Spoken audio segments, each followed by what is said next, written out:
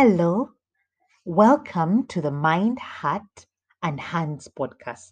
My name is Riona Ntongo Semakula, and I'm excited for you to join me today on this podcast. In the past few weeks, I have had a series of articles that I have written on the Mind, Heart, Hands podcast, which I titled Fractured Identity, Broken People, and the God Who Heals Us. And my hope, my desire in writing these articles was just to get our minds thinking, to stir up our minds about why are things the way they are? Why is there so much brokenness in homes, in families?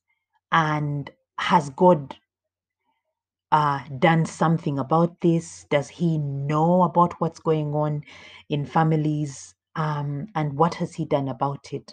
So my hope in writing this series of articles was first to try and provide from a biblical perspective why I think things are as they are in our homes and in our families, and also to give a perspective on how I think God has made a way for us to go back to Him, to find hope, even where there's brokenness and healing, and how this hope that He has given to us is an eternal hope that will last far into eternity, which means that there will come a day where brokenness and all the things that we see, the brokenness that we see in families and in homes, will be gone forever.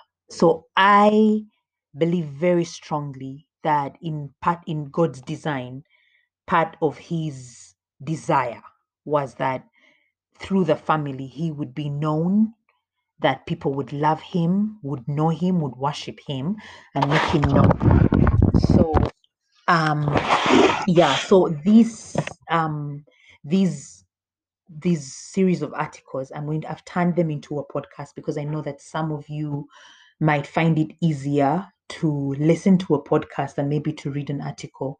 And I would encourage you, if you find this encouraging, to share this with your friends and to tell them about the Hearts and Hands podcast, or even blog, so that they can continue to find resources to encourage them in their walk with Christ.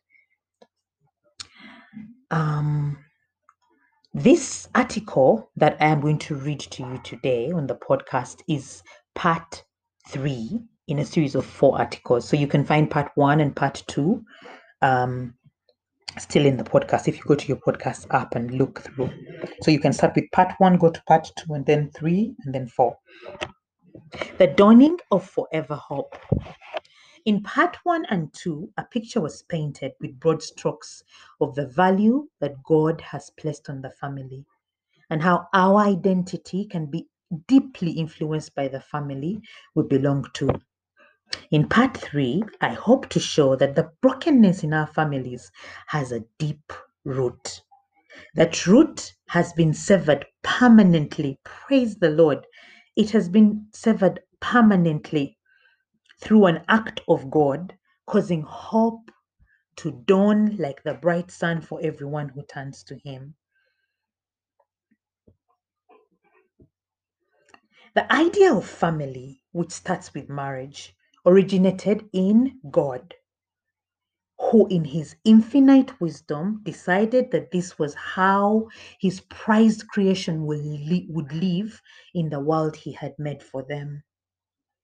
With the rebellion of man in Genesis 3, sin came into God's perfect world, and it affected everything, including the home. It's not that there is absolutely no good or beauty to be found anywhere, but rather that all things have been tainted by this sin. Cain, Adam and Eve's son, murdered his brother Abel because of envy.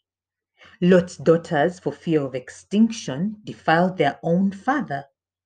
Jacob deceives his father with the help of Rebekah, his mother, and steals his brother's blessing. Esau, Jacob's brother, despises his inheritance, giving up his birthright for a bowl of soup.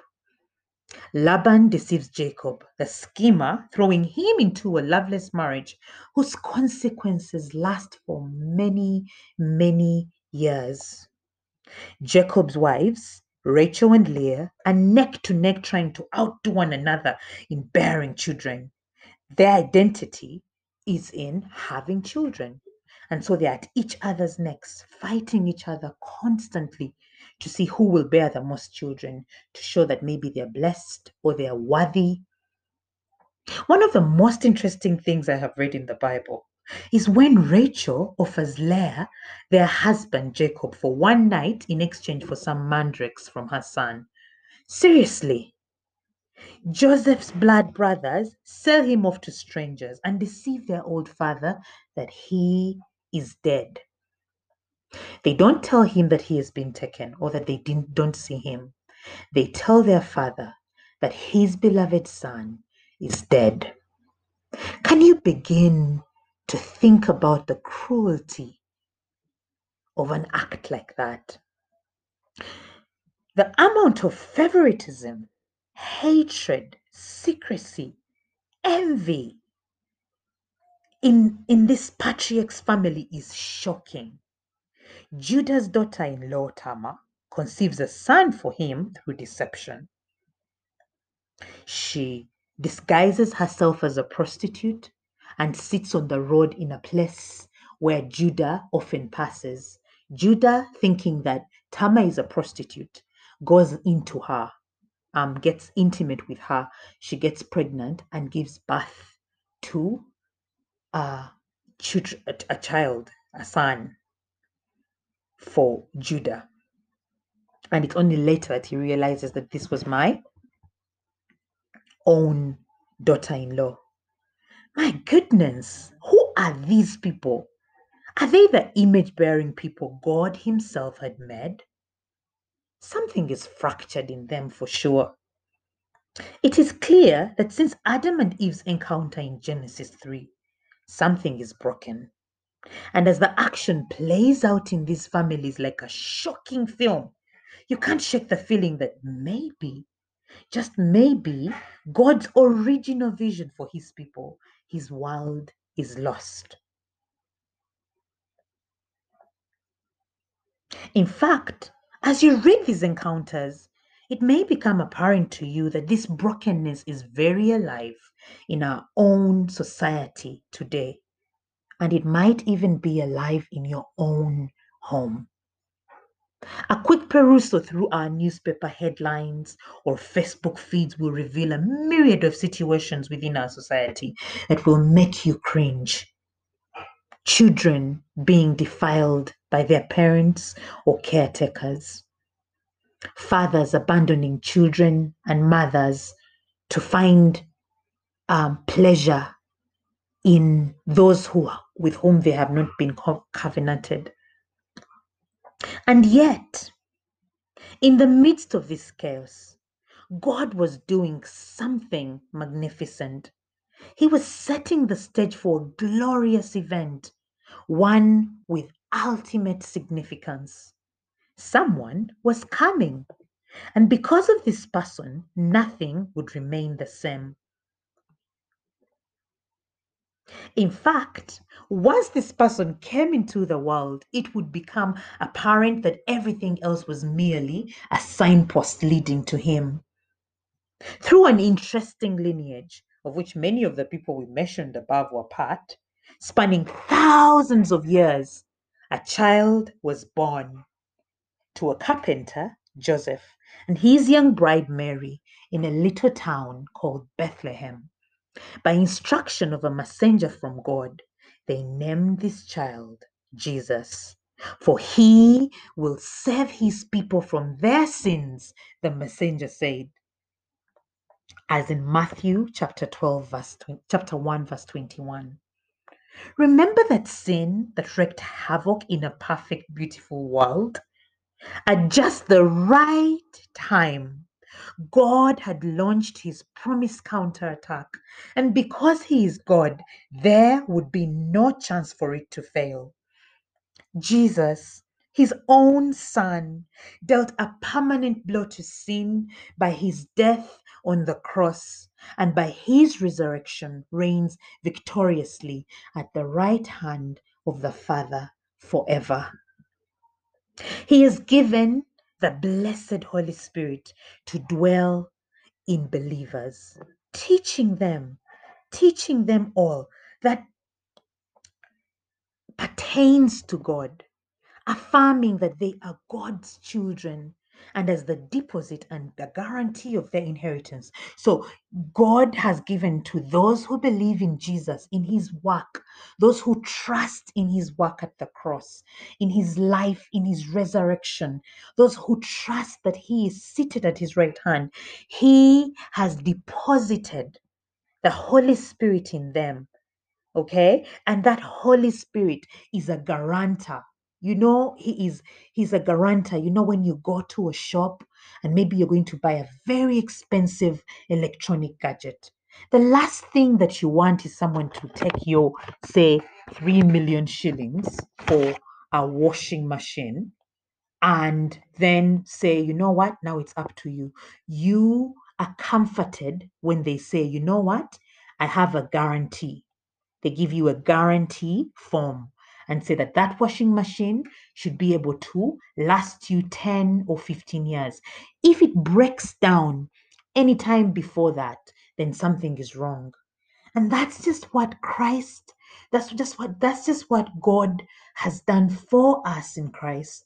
He has deposited his Holy Spirit in us that we may know that whatever he has promised to those who trust in him will come to pass at just the right time.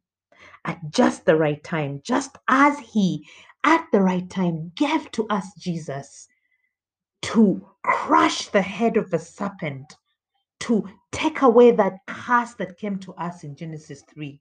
He will, at the right time, bring all his promises to the people of God to pass.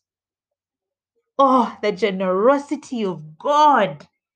This has meant so many things, but for our purpose here, it has meant that for those who turn by faith to Jesus Christ, trusting in his words and his work, there is an opportunity to experience, to an extent, the bliss of that paradise that was lost. That original idea of family that we talked about, remember that? Of the home where God is worshipped and enjoyed, all of a sudden, because of Jesus, becomes a possibility. A possibility which, when pursued with the guidance of the Holy Spirit, with humility, is bound to bring about the shalom. All right. I almost say the smile of God, because that's what the shalom of God is. We experience the goodness of God in all that we do. Anyway, the shalom of God upon a people and the communities they belong to. That impactful, that seed of Christ in us has a ripple effect. As Christians in a country whose foundations seem to be crumbling by the day, where many of us are confused about who we are, why we are here, we must consider what a return to God and his design on the basis of our oneness with Christ. We must start to think, okay, because I am one with this Christ, the triumphant King, who is going to come one day and rule unhindered over the entire world, because of my oneness with him, what can a return to God look like? And like many ordinary men and women before us, we should take the leap and act.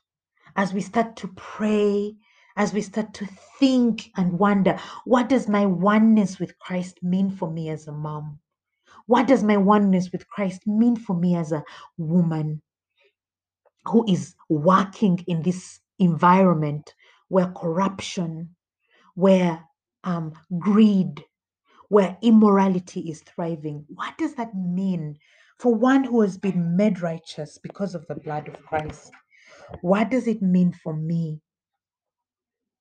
And once we are convicted by the Holy Spirit through the Word of God, through conversations with fellow Christians, as we're convicted, may we take action. May we take the leap and act.